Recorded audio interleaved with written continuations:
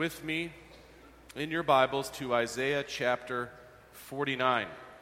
We will start at verse 14 as far as our focus is concerned this morning. We'll go to the first few verses of chapter 50. Very difficult portion to decide how to divide up because this is a lengthy section of a series of speeches that God gives to his people. It also has another theme running, the servant, the second of the servant songs in chapter 49. There are 4 of them altogether, overlapping themes, so it's hard to pick which sections to bring to you each week. I have chosen this middle section of this larger message of the coming servant that God accepts. Servant Israel has failed. Israel, Jesus, the representative, is accepted. And we see this in the first verses of chapter 49, where God the Father, God the King, accepts God the Son, God the servant's sacrifice on behalf of us people. It's a beautiful picture of victory, yet the first verse that we'll start to look at, verse 14, which I won't read in full, just what you have on your outline, but verse 14, the response to this is very anticlimactic. But Zion, the people of God there, Israel, said, "The Lord has forsaken me. My Lord has forgotten me." You see, there's a discipline that God works in us through his word, and it's a tough one because of our situation. It's always been this way for the people of God, though. I don't mean just us. Anytime the people of God have received God's word and opened up the scriptures like we're doing, they are in a context. It could be one of great blessing. It could be one of great hardship. It could be a corporate blessing where the whole of us sense it, or individual blessing in your own life. Or it could be great hardship. That could be for the body of Christ, corporate, or you personally could be going through something awful as a result of the fall, just the nature of living in a sinful world as sinful people. And so we always come with a context, and there's an effort on the part of the prophets to develop in the people of God a discipline to look to the final thing that God will do to bring glory to his name. And that's tough because we're enamored with whatever's happening. But I know this is God's way. This is what he wants because he keeps doing it over and over again in Scripture, and we have it in Isaiah throughout. The people are under great duress, much of it because of their own doing, but there are faithful people who have faith in the Messiah to come, who are just caught up in this nation that's largely walked away from God. So he brings discipline in the different forms of the nations. Assyria first, now he's raising up Babylon as this passage is first written and spoken to the people of God. And so they're wondering, has God left us? Are his promises true? And he responds by telling that ultimately I will fulfill all my covenant promises through the one faithful Israelite, the servant. And so that gives them hope. But at the same time, they're still seeing things around them collapse. They're getting taken to captivity. And so God gives them these promises that are not just about some fulfillment in their lifetime. They see a prototype of that. Some of them get to see it, not many. But really what he's picturing here is for all of us to picture the greater work that God's doing, and that will develop in us a greater comfort in God's glory no matter what our situation is. That's tough. That's a discipline. It's something that's developed. It's the more we spend time reading God's word in God's perspective, we start to gain it. Someone who's old in the faith, who's seen a lot in their life, walk with Christ a long ways, they often get this. You see them at the end of their days realizing how precious are the ultimate promises of God. They will soon taste them as they go to be with him in his presence, but they start to appreciate that's what this is all about. It's a return back to the paradise that was lost before sin and brought great glory to God and gave us the sense of satisfaction that we were created to have as human beings. Because that's broken in the fall, God brings redemption and he gives us a new focus.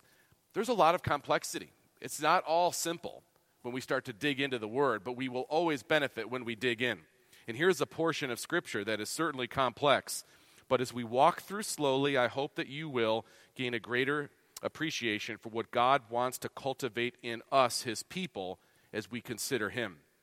For now, let's start as I read verse 22 down to the third verse of chapter 50. But we will go back to 14 to begin the sermon. This is God's holy, inspired, and inerrant word. Isaiah 49, I'll start at verse 22. Thus says the Lord God, behold, I will lift up my hand to the nations, and raise my signal to the peoples, and they shall bring your sons in their arms, and your daughters shall be carried on their shoulders. Kings shall be your foster fathers, and their queens your nursing mothers. With their faces to the ground they shall bow down to you and lick the dust of your feet. Then you will know that I am the Lord. Those who wait for me shall not be put to shame. Can the prey be taken from the mighty, or the captives of a tyrant be rescued? For thus says the Lord, even the captives of the mighty shall be taken, and the prey of the tyrant be rescued. For I will contend with those who contend with you, and I will save your children. I will make your oppressors eat their own flesh, and they shall be drunk with their own blood as with wine. Then all flesh shall know that I am the Lord your Savior and your Redeemer, the mighty one of Jacob. Thus says the Lord, where is your mother's certificate of divorce with which I sent her away? Or which of my creditors is it to whom I have sold you? Behold, for your iniquities you were sold, and for your transgressions your mother was sent away. Why, when I came, was there no man? Why, when I called, was there no one to answer? Is my hand shortened that it cannot redeem? Or have I no power to deliver? Behold, by my rebuke I dry up the sea, I make the rivers a desert. Their fish stink for lack of water and die of thirst. I clothe the heavens with blackness and make sackcloth their covering. Let's bow together as I lead us in prayer. Lord, sometimes we need to be jarred. Sometimes we lose the wonder of your presence, the wonder of your glorious plan. We become a bit ho-hum about your greatness and what you will do. We become too busy sometimes with this life, or too overwhelmed with busyness. Our lives get crowded with stuff and events, difficult things, sometimes blessed things, and we fail to pause and reflect on your greatness and your plan, your restoration of all things through Jesus. Forgive us for our times of weak faith, when we may be despondent, maybe even practice outright disbelief. Awaken us by the testimony of your powerful word this morning. Invigorate us by the picture of your character revealed in this passage that we have before us. I pray this in Christ's name. Amen. One of the great pictures that we have painted for us in Scripture is one we can certainly relate with.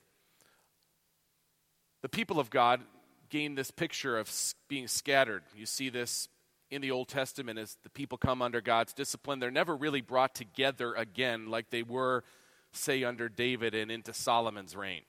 Those were really the high points. At least if you were looking at Israel, you would say that was the golden era under David and Solomon, the building of the temple, under the victories and so forth. They never really saw anything like that again in their history. So the picture that God will often paint to help the people of God after that era think of what God will do is one of gathering. And we see it here. Now I want you to think of it this way. If you have children who are grown, they're college age and beyond, they probably left the house. And during the holiday seasons, you usually will have an opportunity, if you're blessed enough. Not everybody has this opportunity because people spread out all over the country. They have obligations and things, and they can't always come back. But I see many of you when you have your child or children come, and there's a look on your face that's different when your kids are home, especially when they're grown, because you know it doesn't happen often.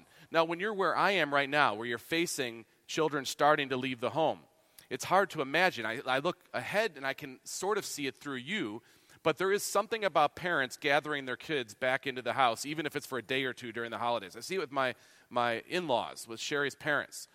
She has two brothers, and we don't live that far apart, but it's not like we can get together all the time with the busyness of life, and certainly not with them either. But during Thanksgiving and about Christmas time, we all come together in their house, and we cram in, And I get to see the look of joy that they have seeing their kids there.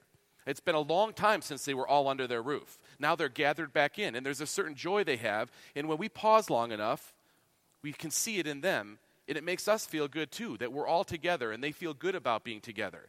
And there's something satisfying about that. It doesn't happen often in this life. We don't always get to feel this. It becomes more infrequent. But this is the exact sentiment that God is displaying by this metaphor when he uses parental illustrations for what it feels like to gather in his people.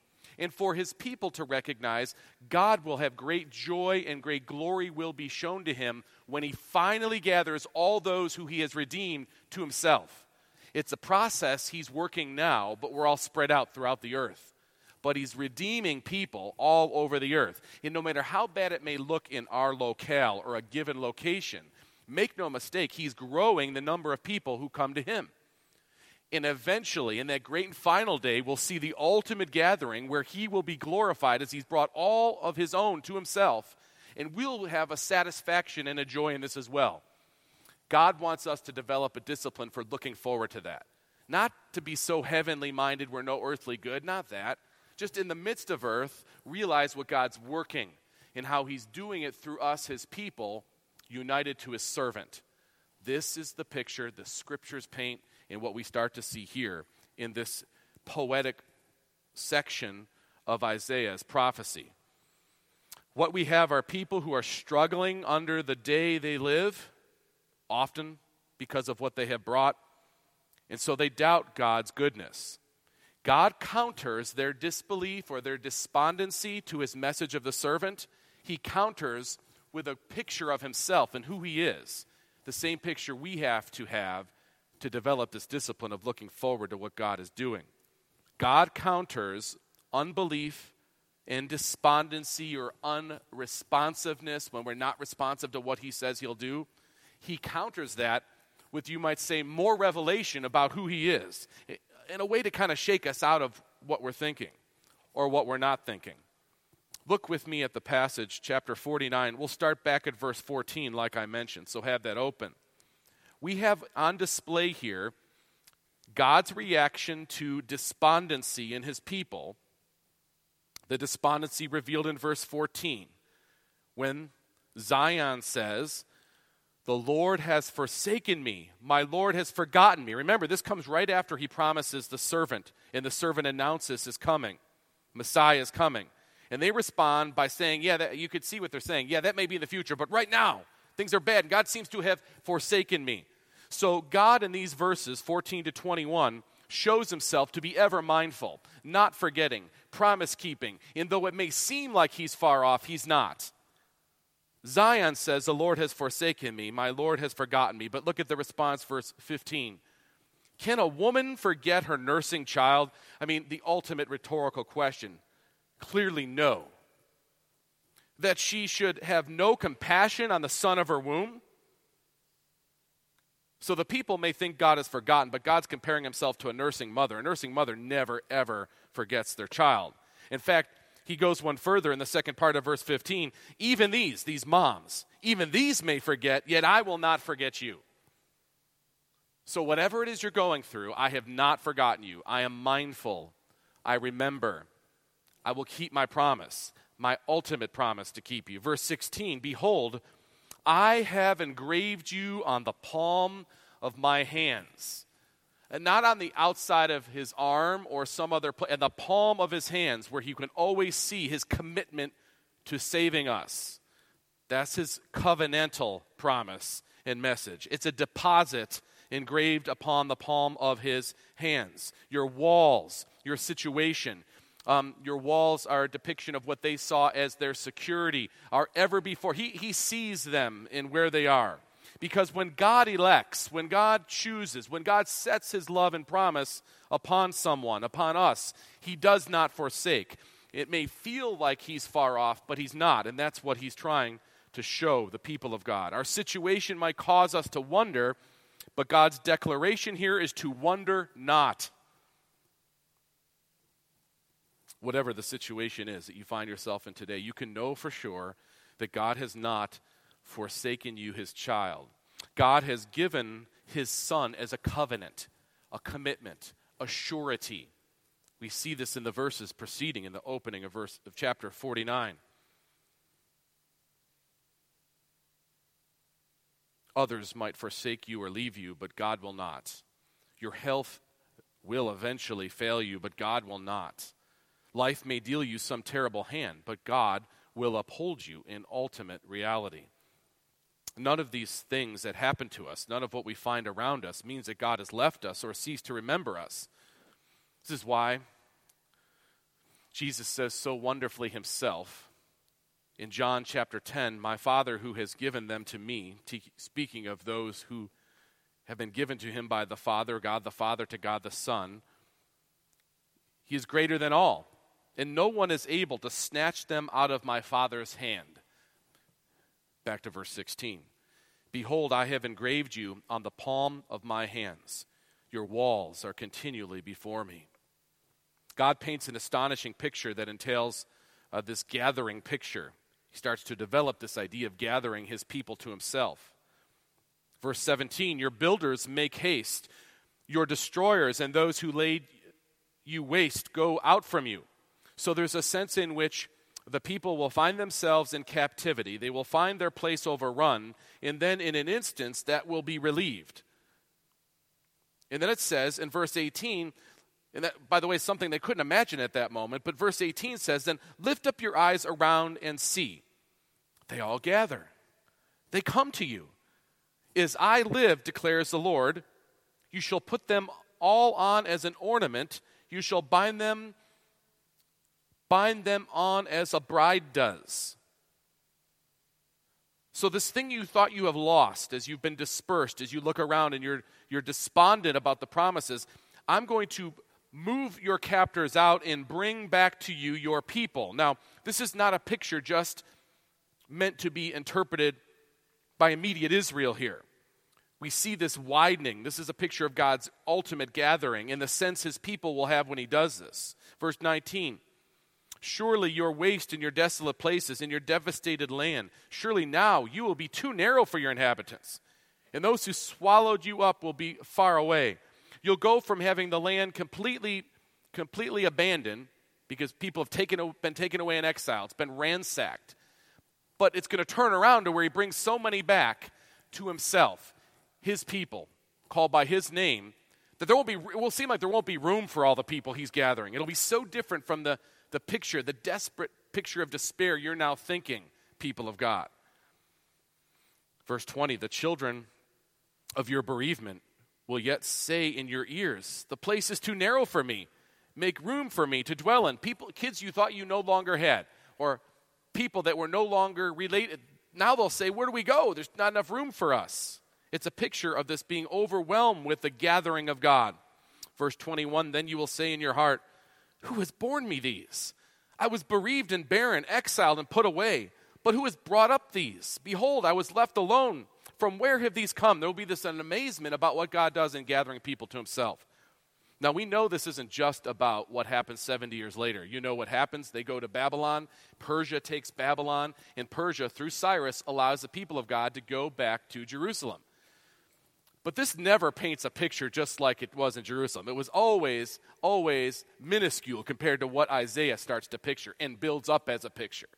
Clearly, that's just a foretaste of the ultimate gathering God will bring to himself on that great and final day. He says to them, you will be amazed by what God does out of the rubble and ruin. You will not believe how many that I call to myself, God says. Because God remembers his promises to his people. And remember who his people are, the people of Abraham. Who are the people of Abraham, really? Galatians says, those who trust in Christ, the seed of Abraham, who is the seed of the woman, who will crush the head of the serpent, who will be the second Adam and the perfect Israelite, and we rest in him, and we are his people. His people are expanded, just like the Abrahamic promise, to be a blessing to the nations, and that's who he would gather. And when we, the people of God, start loving that picture, we start seeing the glory of God and what he does and bringing people from all over the globe to himself, It starts to change our outlook no matter what our circumstances now. The person persecuted in another part of the world right now can look to this picture and know that God will be glorified even though they're suffering where they are and the church is under great pressure. But ultimately it will not be this way. And we could glory in that day and look forward to that day as our Father gathers his children with great joy. We then have satisfaction. I love what one commentator said about this portion of Isaiah. He wrote, "This is the future of the church by God's decree. His people will someday look around and blink with amazement. Can this be? All these multitudes gathered into the bosom of the church, even in our barrenness, in our futility. What on earth has happened? The growth of the church will be too vast to be explainable by any human plan, too massive to be accommodated by any human program. However you take things to work out, as Scripture declares. Surely this great last day of the great gathering that God calls to himself will manifest the totality of his amazing redemption all over the earth." The people were feeling like God abandoned them, but God responds by saying, "I'm not a covenant breaker. I'm mindful of your situation. I'm still working my promises to their fulfillment." They were swallowed by their self-focus, absorbed by their plight. Even some of their disobedience brought them to where they are. But God responds with revelation about his mindful watch care over them. And he paints a further picture starting in verse 22, where we read earlier, of his victory, his sure victory and his gathering in even more fullness. This theme of gathering once again. Verse 22, "Thus says the Lord God, behold, I will lift up my hand to the nations and raise my signal to the peoples, and they shall bring your sons in their arms, and your daughters shall be carried on their shoulders." The immediate picture is a people in exile who've been taken up by the nations around them, and those children coming back to them. Now we know it's not exactly literal because 70-odd years and more go on, so their children would no longer be children. The idea is that from all the nations, God's people will start to show up. God will actually use those nations as incubators for his people wherever they may be, wherever his gospel goes forward. God predicts the gathering of souls. God foretells the mighty work of salvation that he will do despite how bad things looked for the nation of Israel at that time. They were slouching towards Babylon. They were heading towards captivity, yet God was declaring and calling of the nations to himself. Verse 23, "Kings shall be your foster fathers." In other words, even though they're in nations where they don't believe in God, God will still raise them up there.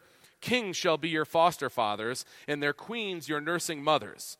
With their faces to the ground they shall bow down to you and lick the dust of your feet. Then you will know that I am the Lord. Those who wait for me shall not be put to shame."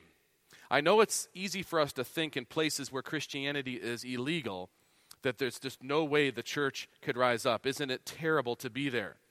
That's exactly the opposite of what God does over and over. So even the pagan kings of foreign lands cannot suppress the calling of God to his people through his gospel. This is what he does. Verse 23, the second part, "Then you will know that I am the Lord. Those who wait for me shall not be put to shame." Speaking of waiting for someone is synonymous with saying that you trust in them. You don't run ahead independently. Rather, you stop and you wait for them to inform, to direct, and to lead. God calls us to wait on him. He's the victor. The wise one waits for him, and they won't be put to shame. Verse 24 asks an obvious question, a good question, especially if you're doubting what he said. Boy, this seems very optimistic, God. I don't see how you can do this. In fact, you might ask this question, verse 24. "Can the prey be taken from the mighty, or the captives of a tyrant be rescued?" I mean, these are situations that once a hawk grabs a mouse and starts to eat it, can you really rescue the mouse any longer? If there's a tyrant, one with so much power, who has imprisoned somebody, aren't they lost? For thus says the Lord, "Even the captives of the mighty shall be taken, and the prey of the tyrant be rescued." I can save you from that, is what he says. I can save my own from that.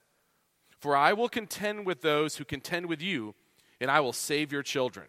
I will call my children from the nations, even though it may look like it's impossible for a rescue or a redemption." He's posing a very hopeless scenario showing his victorious hand will not be stayed and the gathering will not be stopped. Verse 26. Brutal picture that shows something literally, but then also spiritually a metaphor or a picture. I will make your oppressors eat their own flesh, and they shall be drunk with their own blood as with wine. Now, what does that mean? In ancient warfare, one of the most common ways to win a victory, rather than send all your men into battle, you would just surround a city, and you would lay siege to the city. You would let nothing in, nothing out, no food and water in. And so, therefore, you would starve them out till they forfeited. In some cases, though, they would not forfeit. They would stay, and they would stay. And eventually, they turned to cannibalism. There's absolute record for this kind of thing happening in antiquity. Rather than giving up, they would turn to something like this, cannibalism. That's the picture. You cannot fight against God and win. I will make your oppressors eat their own flesh, and they shall be drunk with their own blood as with wine. Now, it's not just meant to be a literal picture of victory for Israel, I don't believe. No one can remain an enemy of God without self-destructing. You cannot live in opposition with God without turning on yourself. That's the picture.